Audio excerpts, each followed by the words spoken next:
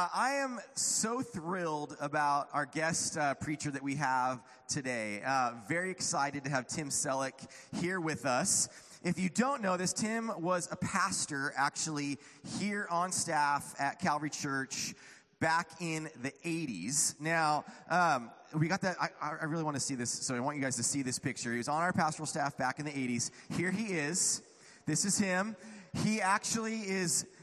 You will not recognize the guy that walks on stage today. It's going to be incredible. He went off about 30 years ago to plant a church called Calvary Church, Newport Mesa, that then ended up changing the name to The Crossing, and just an incredible, amazing church that he'll tell you a little bit more about. But Tim, he was actually friends with Dave because they were Harley buddies, but then has also been really a huge friend and mentor to me in these last couple years. I just appreciated him so much, and I'm excited for the message that he has for us today. So let's give a warm welcome to Tim Selleck. Thanks, Tim. Thanks, man. Thanks so much.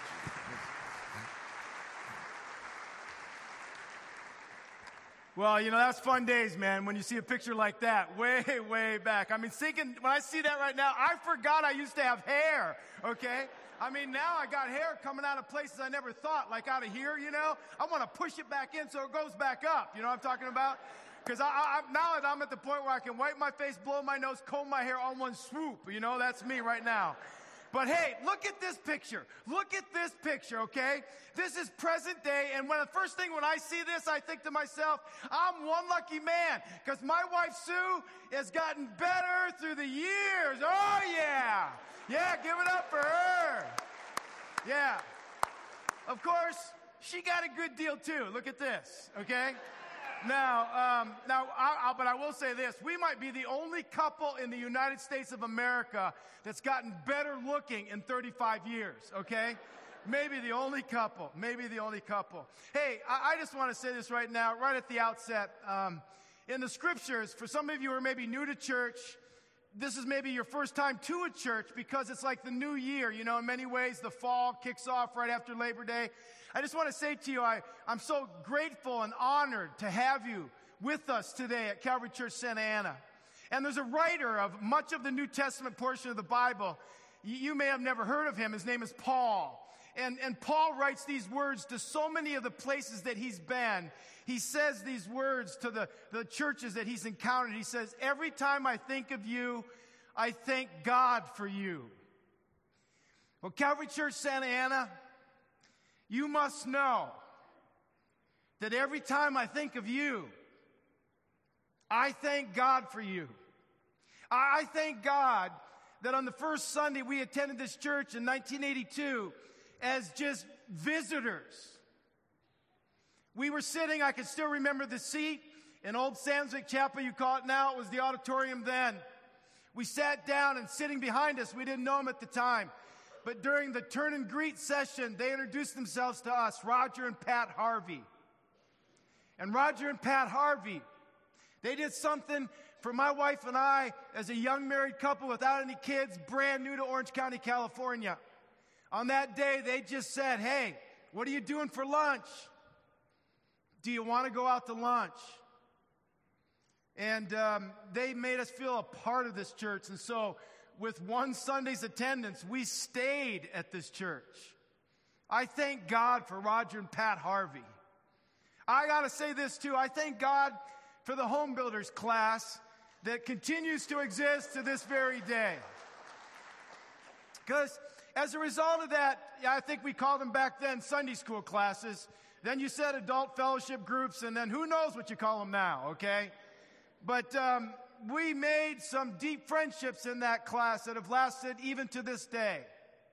Prayer partners. Sue and I learned so much about growing in our marriage, growing in our parenting from the people in Home Builders. People like John and Lynn Ahern, Gary and Kathy Wright, Alvin and Lois Chandler, John and Leslie Sherman, Craig and Betty Bryson, Bob and Connie Foyle, and I could go on and on and on. I just got to tell you right now, I will always be grateful for the home builders class. I thank God for a guy that some of you don't know. I wish you could have met him. His name is Lauren Grisette. Through a unique interaction in the men's room,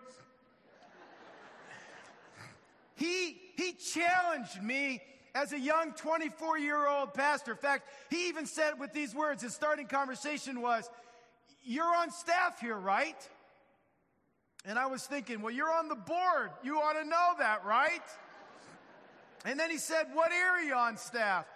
And then I told him, and then he said these words. He didn't skip a beat. He just went right to it. He said, hey, how many non-Christians do you know that you are in relationship with? And I'm going to tell you right now, I got to be careful because I get emotional thinking about it, especially, by the way, that last song you sang, how great, that's like one of my top 5. That song wrecks me every time I sing it. But when he asked me that question, hey, how many non-Christians do you know that you're in relationship with? Little did he know that challenging question coming out of a men's room here on the campus of Calvary Church Santa Ana would become the basis for so much of my life and ministry. So I will always be grateful for Lauren Grisette. I thank God for Bob Shank, who spent time with me, assisting me in clarifying my mission statement for life. I still live by this mission statement to this very day. It goes like this. It's never wavered. I will serve as a catalyst, introducing people to a real, relevant, and vital relationship with Jesus. I will equip others to be a catalyst in like manner. And I will work in strong support of the local church, yielding my time, talent, treasure toward kingdom-building activity. And I will carry out a lifestyle that communicates visually and verbally a vital relationship with Jesus to both the churched, but most importantly, to the non-churched. And I will always be grateful for Bob helping me to set my true north at such a young age. I could go on, but just a few more. I thank God for the friendship. It was somewhere after the 20th anniversary of our church that came out of this church where I reached out to Pastor Dave Mitchell. And he agreed just to meet with me with coffee over at Tustin Marketplace. And I'll just say this. What a gift he has been to this church for so many years. What a gift. What a gift. And I'll just say this. The fact that he rides Harleys makes him an even better man. Okay? There's a special person I want to introduce, and I'm glad he's here today, or thank. And that's Jim Hoover. Jim Hoover. Give it up for Jim Hoover. Jim and Johnny, Jim is the board member back then. He was assigned. I don't know if he volunteered for it or he got the short straw or what, but he actually was assigned to this brand new church plant called Calvary Church Newport Mesa.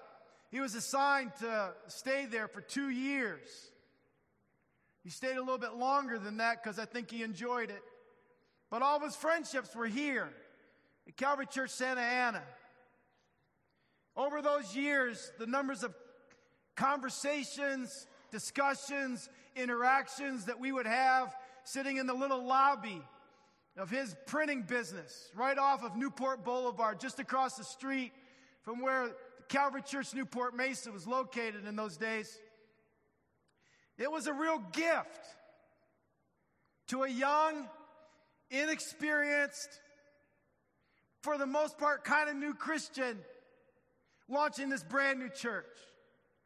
So I just want to say, I will always thank God for you, Jim Hoover. Thank you so very much. And then I just want to say, I thank God for you, Pastor Eric. I don't like calling you Pastor, just Eric, okay? But, you very rarely meet a young man who's both forward-looking and at the same time understands the dynamic tension of looking back enough to honor that which has been the foundation that's been built all around him. And he even reached out to me, asked me to be a part of a podcast. I think only one person listened to it. That was my wife, okay? And he reached out and just said, I want you to be on that. And I thought, well, you didn't have to do that. But he did. It shows a little bit about how he's wired. I think he was 10 years old when that other picture that you saw earlier was taken. So he's quite a bit younger. But God's gifted him with great wisdom and a deep desire to lead this church that's been around for a lot of years now. He's a great man of God. He loves the local church. He loves this church. He loves the staff of this church. And he loves his community. That's an important key for a lead pastor of a local church. So, Eric, I thank God for you. Thank God for you.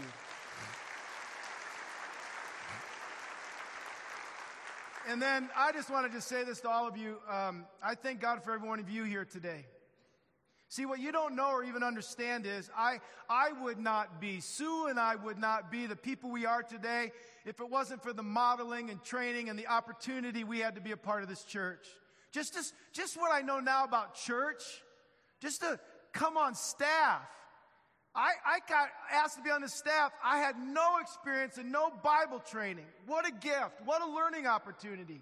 So now all these years later, what's now called the Crossing Church, we only changed the name because we were answering the phones for Calvary Chapel, Costa Mesa all the time. So we got tired of it. So we changed our name to the Crossing. Same church, same theology. But we are who we are because of you.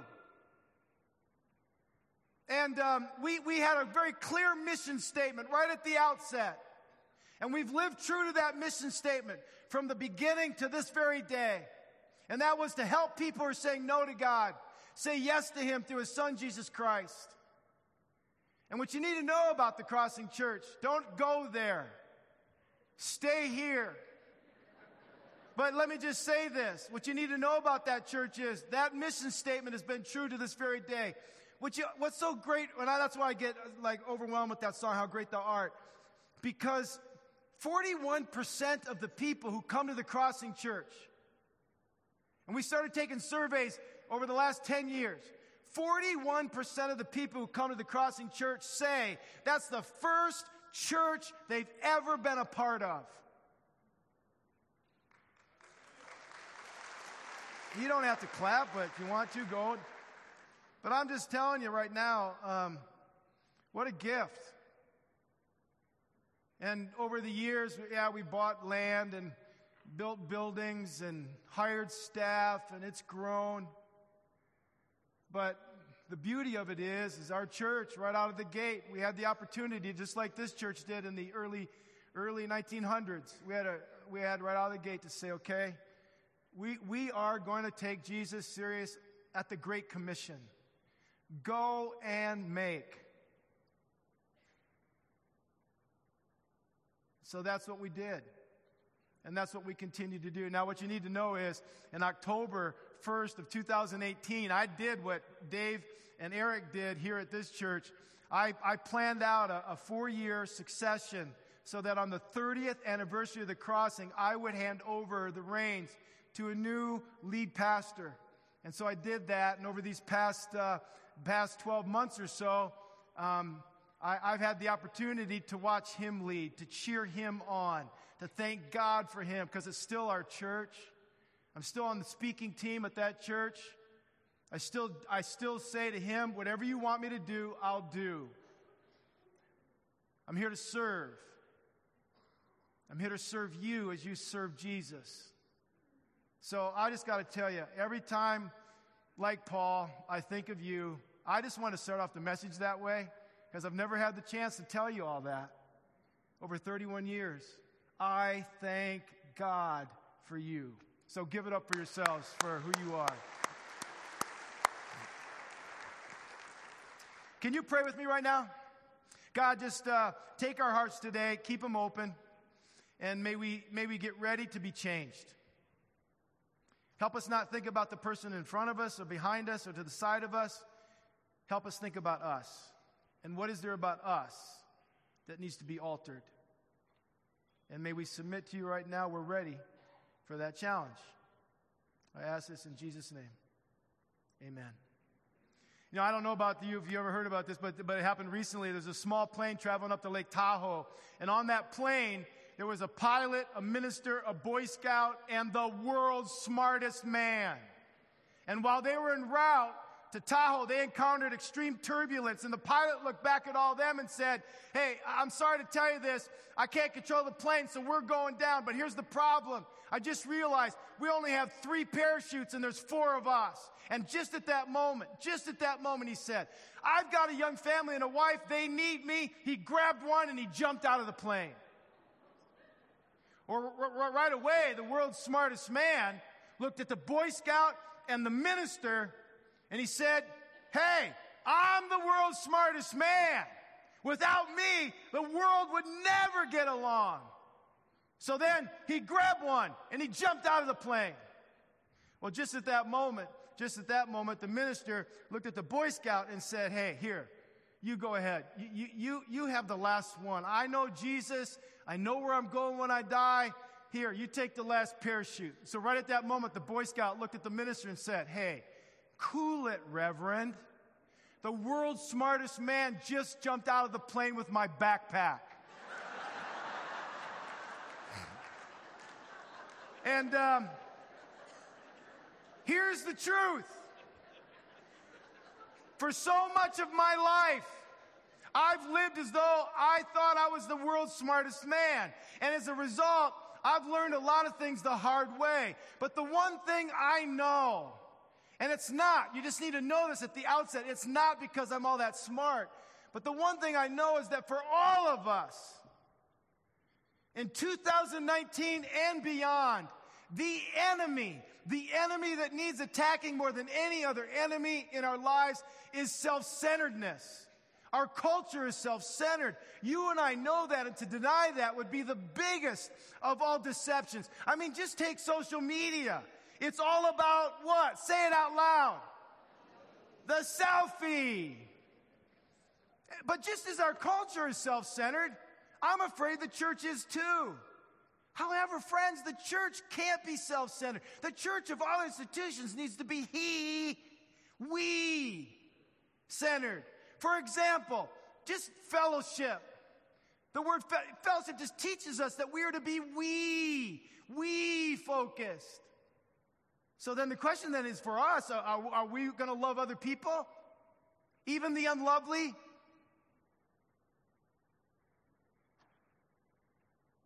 The ethnically different, the undocumented, the gender confused, the non-churched. Are we going to love them in sacrificial ways? That's the we. Stewardship and worship, they teach us that we are to be he, not me, but he-centered. So the question then becomes, will we live now in light of the day that we will face Jesus eyeball to eyeball? Instead of living this day for me, will we live now in this day in a whole new kind of way? You see, here's my grand aim. As a result of this message, my aim is that we would change our lives. That we would stop being so smug, and we would change our self-centered attitude to a God-centered one. Now, to do that, I'm going to ask us all to focus on one word today, and it's the word worship. But I need to tell you in advance, some of you are going to hear some things that are going to surprise you. Some of you will hear some things that excite you. Some of it might even move you. But I also need to tell you, because of my personality style, some of what I'm going to say is probably going to irritate some of you. Or it's probably going to convict you. But more than anything, I would ask that we collectively will quit thinking we're so smart, and this will change you. So I got a question for you. The question is this: when I say the word worship, what immediately pops into your mind? Lots of things, right? because a lot of us have different views on worship. For some of you, it's a specific time on a Sunday morning where you come to church. For others of you, when you think of worship, you think of singing or songs or musical stuff. Many people will immediately think hymns or choruses. For others of you, your mind might go to different kinds of approaches. For some of you, you might go to like a charismatic approach, or for some of you, it might go to a more liturgical approach. However, what I have found is that for most Christians, they don't think of worship as a way of life. So today, I just want to say this is so important. Please listen, okay? You've got to, from this moment on in the message, think only about you. Not your spouse, not your kids, not your parents, not somebody in your adult fellowship group or some gathering that you're a part of. I want you to think today about you and whether or not you are living the kind of life that's appropriate before that Almighty God. So let's begin by defining some terms. The first and most critical word we need to define is the word worship, okay? We got to understand what it means. So if we lived in England at the time of Shakespeare, the word worship was the word worthship. That's how they said it, worthship. So just in the saying of it, you get a feel for the meaning behind the word. We got kind of lazy when we came across the ocean. We didn't like saying worthship, seemed too cumbersome, so we just say worship. And its core, worship just simply means that we as human beings, we give God his worth. We communicate to him that he is worthy. In fact, if you have a Bible, take it out. If you have a Bible, take it out. I just want you to see where this is located. If you don't have a Bible, take out your smartphone. Take out your smartphone. If you don't have a Bible, take out a smartphone. And if you don't have a Bible with you, then while I'm speaking, maybe you're new to church, you don't know much about the Bible, you need to know this. You can go to what I use on mine. It's called YouVersion. It's free. It's a Bible app. You have all kinds of different versions, but it's a Bible app. It's free. And what I like about it is they don't send you any stupid emails. Okay? Just you can get it right now while I'm talking. So if you're kind of new to this whole church, Jesus, God thing, again, it's a privilege that you're with us today at Calvary Church Santa Ana. But you can just take out one and put it. So Psalm 29. Psalm 29. And by the way, I'm going to read this version in the New King James because some of you are probably wondering, where did you get those? Okay? So this is where I'm getting it. Okay? It says this, give unto the Lord, you mighty ones. Give unto the Lord glory and strength. Give unto the Lord the glory due his name. Worship the Lord in the beauty of his holiness. Those are stunning verses. But 3 times in 2 verses, we're told to what? Say it. Give. We're told to give. The writer of Psalms wants us to really get something. So if you don't remember anything I say from this point on, remember this. Worship is something you give, not something you get. Worship is something you give, not something you get.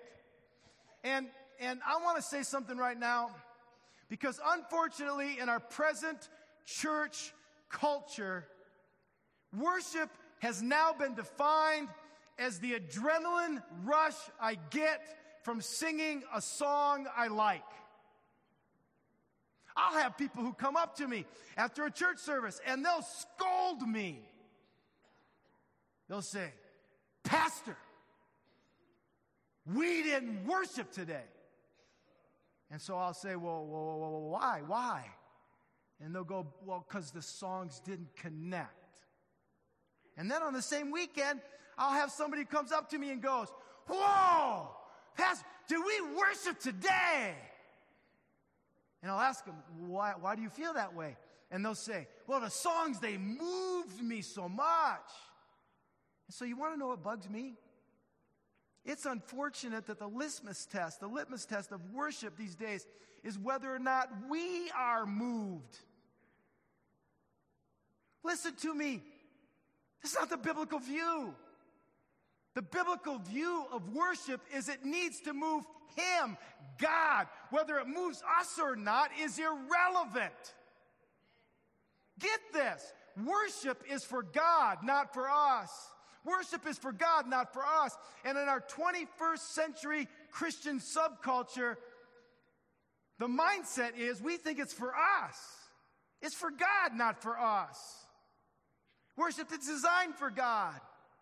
And so, one of my top 5 songs you sang today, you didn't even know it was I'm weeping over there singing, "Oh Lord my God, when I in awesome wonder." I love that song.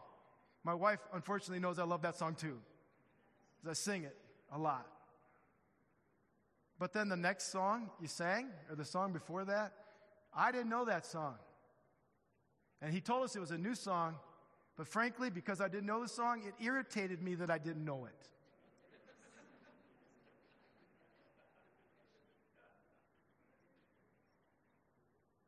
You ever felt that way? But who gives a rip what I feel? It's about God. And then I love the phrase at the very end of that passage where it says, worship the Lord in the beauty or the splendor, some versions have, of His holiness. And when I read that passage, the picture that came to my mind is this. On the count of 3, everybody say out loud, what is this? A mirror. And they're, the way I figure, there are 2 kinds of people, just 2. There are those who walk around, they start looking at themselves in the morning this way, and the rest of the day it's going, wow, look at me. Man, I look good. By the way you drive, cutting people off, look at me. That road's mine. By the way you order your coffee, by the way you conduct your work, my prestige, look at my popularity, my accomplishments. Let's just call this for what it is, self-centeredness. But there's another kind of person, and that person is a follower of God. And that person lives in the glory and the beauty. The first person, they just are focused on themselves. This person is focused on the beauty of the Lord of the universe. And so what happens is, they're just reflecting constantly. So when they're walking around in life, I'm going to do this until I hit every one of you. Okay? Like right there. See? Because they're reflecting God's glory. And if I'm living in the splendor, the beauty of God, I'm not looking at me, I'm looking at God. And then God's beauty, God's splendor reflects back out of me to everyone I come in contact with. So worship then really, ultimately, is the mirror of my life, is reflecting so that on Monday and Tuesday and Wednesday, each and every day of the week, I reflect God's glory to everybody I come in contact with. In fact, just get this down, okay? Worship is a life lived. Worship is a life lived. 24 hours a day, 7 days a week, reflecting God back to everyone I come in contact with. That means it's to my wife. I'm a worshiper. To my husband, to my kids, to my parents, to my teachers, to the people I drive with on the freeway. The waiter or waitress I order things from in a restaurant. I'm a reflector.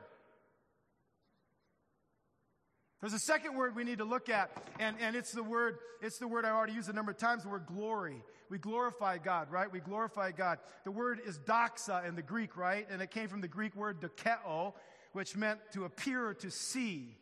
And the noun form of that word came to mean an opinion. So doxa basically means given honor, but that is due a person. To glorify or doxa God means that you have a high opinion of God. And so in some churches, they sing the doxology. I know you sing it here because when I visited here, your church was the second church I visited after I did the succession and I was on a sabbatical. The second week I came in October, you sang the doxology. And I love it. It's a simple chorus. If you know it, I'm going to attempt to lead you. Sing it with me. Praise God from whom all blessings flow. Praise him, all creatures here below. Praise him above, ye heavenly host. Praise Father, Son, and Holy Ghost. It's wonderful. To glorify means we're expressing a high opinion of God. And when we express a high opinion of God, we do that everywhere we go. We're honoring him. Or the negative, which would be we're dishonoring him. There's a third word that you'll hear in churches, and it was a part of the doxology, and it's the word praise, right? What does it mean? Well, the word praise at the core means to speak well of. Our English word praise comes from the Greek word eulogeo, right? And eulogeo is where we get the word eulogize. Have you ever been to a funeral and you heard a eulogy? Well, what do you do when you eulogize a person? Well, you talk about what a great man or woman or child that person was, right? They're speaking highly of them. So you have three terms. I just want to kind of lay a foundation: worship, glory, praise. Some of you knew those things. Some of you probably didn't. Oh, before I go on, you've probably heard this story. My wife Sue is in education. She's been like assistant principal, then principal, and now she's doing something a little different. Well, there was this little girl, and I believe this little girl was in kindergarten, and she was drawing a picture. So the teacher walked over to her and said, "Hey, Susie, wow, what are you doing?" And the little girl looked right up at her teacher, little kindergarten girl, said, "I'm drawing a picture of God." And the teacher was taken aback. So seeking to correct the little kindergarten girl, the teacher said, "But sweetie, you know, no one knows what God looks like." And the little girl, without hesitation, looked right back at her teacher and said, "Well, they will when I get done." So here's what I'm hoping for as a result of this message. I'm hoping that people will know what God looks like.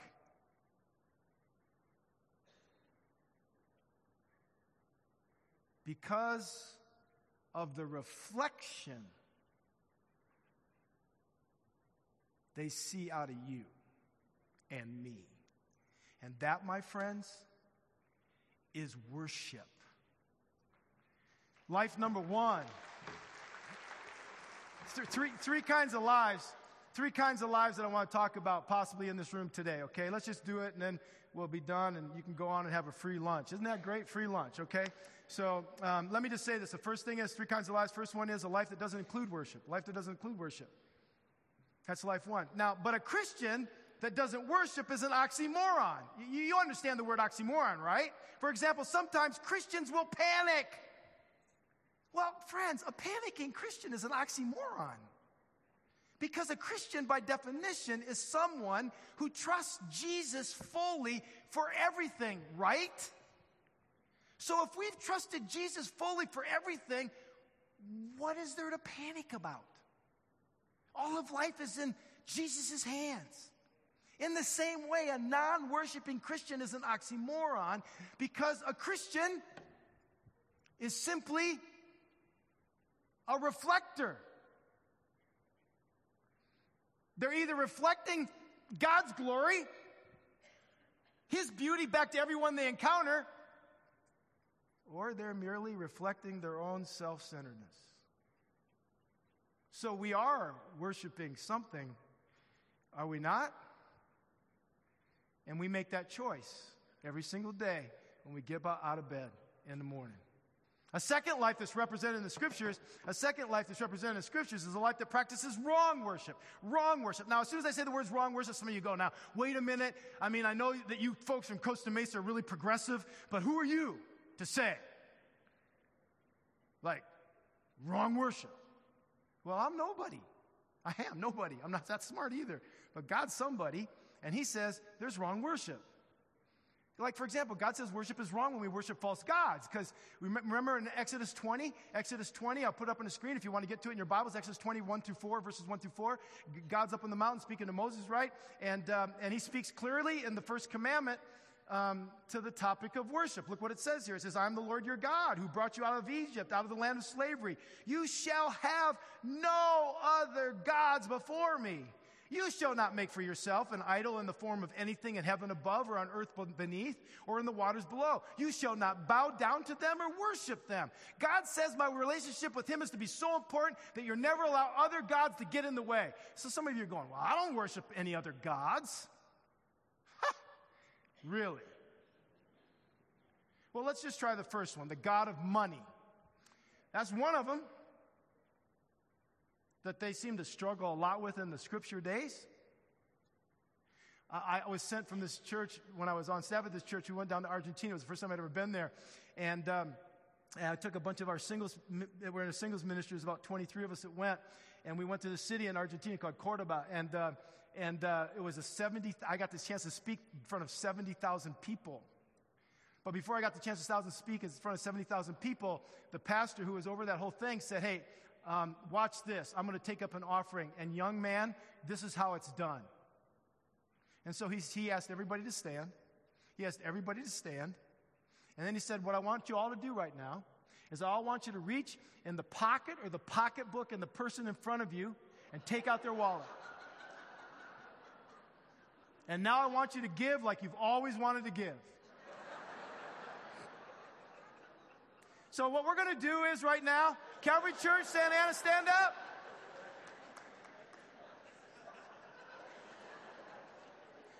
You'd find out really quick just how much the god of money is your God if we did that. Oh, there's another one, sometimes the god of popularity. I remember one time, I just happened, because the only time I'm really on social media is when I'm on our Harley trip that Sue and I take, and I just saw the feed, and so I saw somebody I knew, and I pressed like. And then when I got back a couple weeks later, this person came up to me on the campus of the Crossing and said, Pastor, thank you so much. Who are you? Why? What did I do? You liked my Facebook post. Then I got to thinking, I wonder how many others of us check our own posts. How many friends? How many likes? We've got. We've got gods. Oh, another one is the god of sex. God of sex. They say that now there's not a college boy or girl who graduates in any college, Christian or non-Christian, that doesn't graduate after watching lots of pornography. The god of sex. There's the god of chemicals. The god of chemicals. Some of you here are part of the 12-step movement. And I just want to say I thank God for you taking a daily challenge every day to take one day at a time to stay sober and clean. Because at one point in your life, some sort of substance was your God. Some others of you are struggling with that.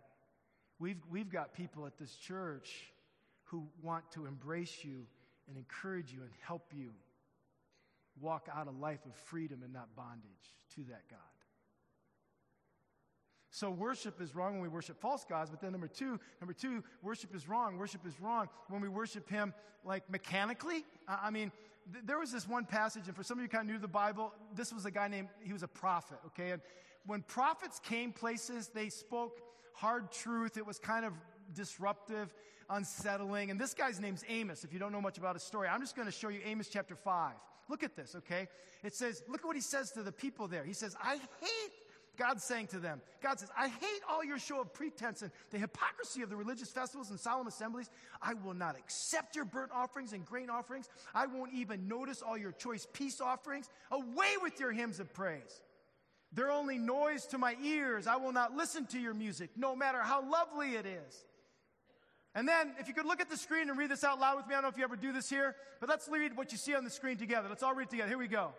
Instead, I want to see a mighty flood of justice a river of righteous living that will never run dry.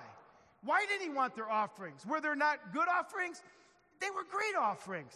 Were their songs not awesome? Yeah, their songs were awesome. The band was great. The song, they sang with gusto. They sang with their whole heart. So why didn't he want their worship? Well, he tells us right there at the end, the verse you're staring at on the screens. Because I want to see a mighty flood of justice, a river of righteous living that will never run dry. In other words, from Monday through Saturday, in front of your spouse, in front of your kids, in front of your coworkers, in front of the people you drive alongside, in any freeway, side street, in any coffee shop, restaurant, anywhere you go, interact with anyone. I want to see my reflection out of you. And I don't see my reflection out of you. In other words, what he was saying is, you sing one way, but you're living another way. That's what he's saying. They sang when they came together with great gusto on a Sunday like this. But then when they walked out of the campus or away from the campus, they reflected a whole other way of living. Are you doing that? I got to believe that some of you are. I got to believe that some of you are. And then the third thing I want to just point out before I get to the end is Malachi 1:8, it was a pathetic form of worship. Pathetic form of worship. Look what it says, when you give blind animals and sacrifices. Isn't that wrong? And isn't it wrong to offer animals that are crippled and diseased? Try giving gifts like that to your governor and see how pleased he is, says the Lord Almighty. Well, I guess these people were taking beat up, badly bruised animals and bringing them before God, and God saying, you wouldn't give that to the President of the United States of America. Why are you bringing that? I wonder if this describes anyone else in the room here today. You come to church in sort of a non-engaged sort of attitude. You wake up late, you're running late, you arrive late. And then you fight all the way here with who's ever in the car, your kids or your spouse, and if there's nobody in the car, then you fight with other people who are in front of you on the roads because it's your fault that you woke up late. And then you get to the service, and you're already thinking about 2 songs in, you're thinking about what you're going to do after the service. Some of you have already, I can see a lot of things up here. Some of you are already checking the Rams score.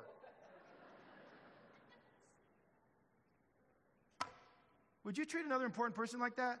Like if you had the chance to go visit the president, and I don't care what your political bent is, Democrat or Republican, when it was Barack Obama as president or President Trump as president, what would you do? When you got that invitation, you would treasure it. And you know what you'd do? You'd get there early. And then when he was speaking, you would give that person rapt attention. Because he's the president. You wouldn't be checking your news feed, your social media feed.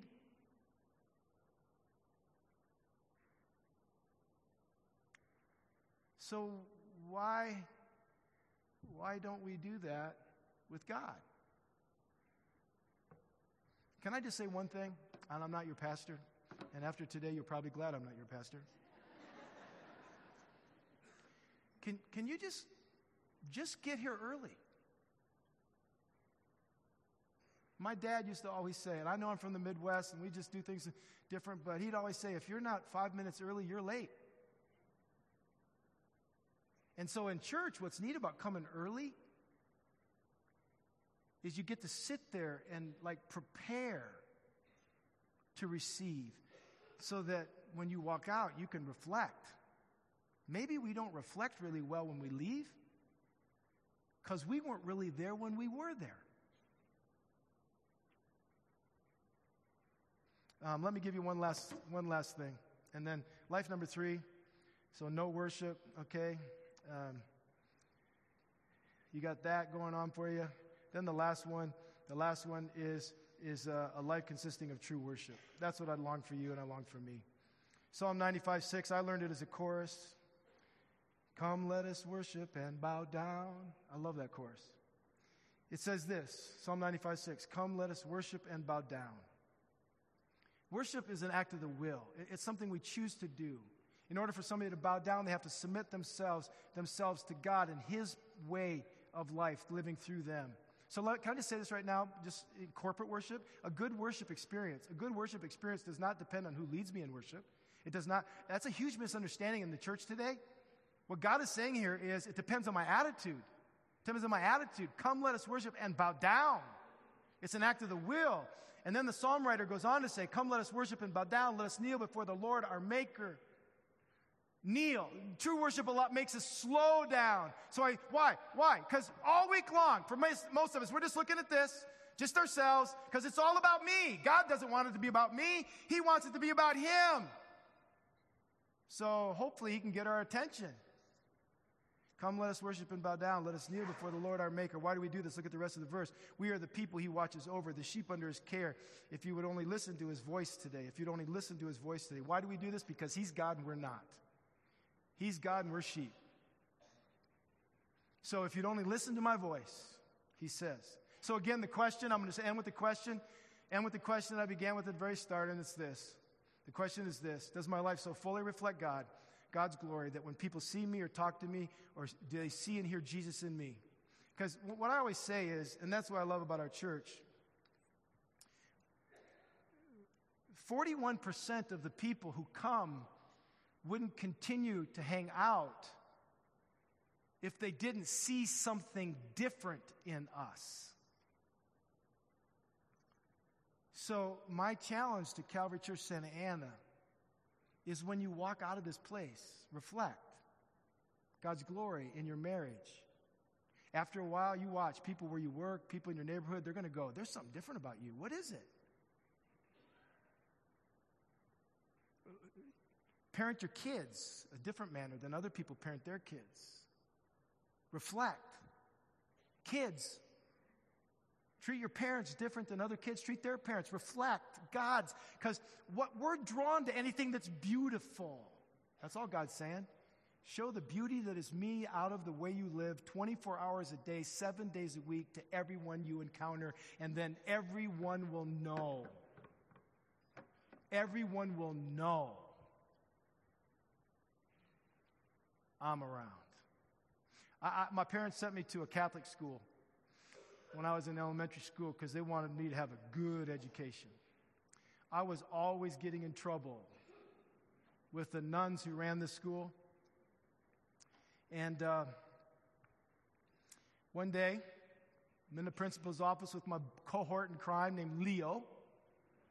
And I can overhear Sister Assisi, who's the principal, saying to Leo in the office, "Where's God?" And Leo's just looking back at her because I'm out in the waiting room. Leo's just looking at her going, he doesn't say anything. And she says, "Leo, young man, where's God?" And so she said, "You get out of here. You go tell your friend to come in." And so he got up, and as when we walked past each other, I said, "Leo, what's up?" And Leo says, "Evidently God's missing, and they're trying to pin it on us."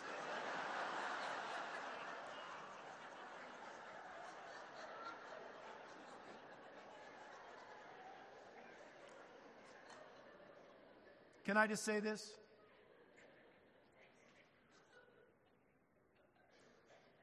I think God's still alive. However, you'd never know it by the lack of the reflection.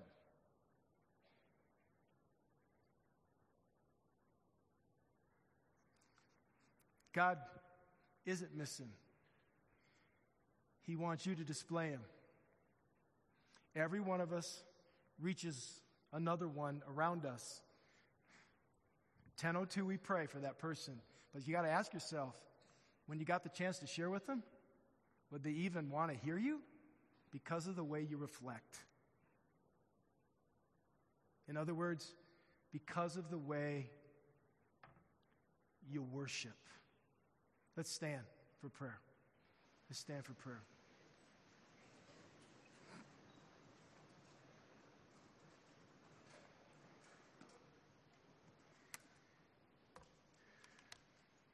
God, my prayer would be for this awesome, wonderful church that means so much to Sue and I, that you would continue to allow it to blaze ever brighter in the days ahead. But a church is not a building, it's not a campus, it's not even programming or ministries. A church is people who live life reflecting your glory, your splendor, your beauty to everyone we encounter 24 hours a day, 7 days a week. And I pray that we would be that at this church, that we would be that and we'd live that and do that, so that there is a river of righteous living that never runs dry.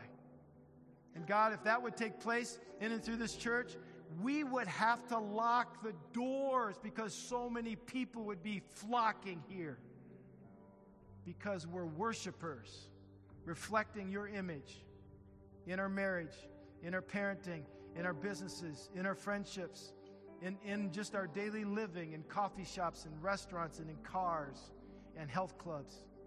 That's my prayer. Help us be worshipers. I ask this for all of us in Jesus' name. Everybody said? Amen. Amen.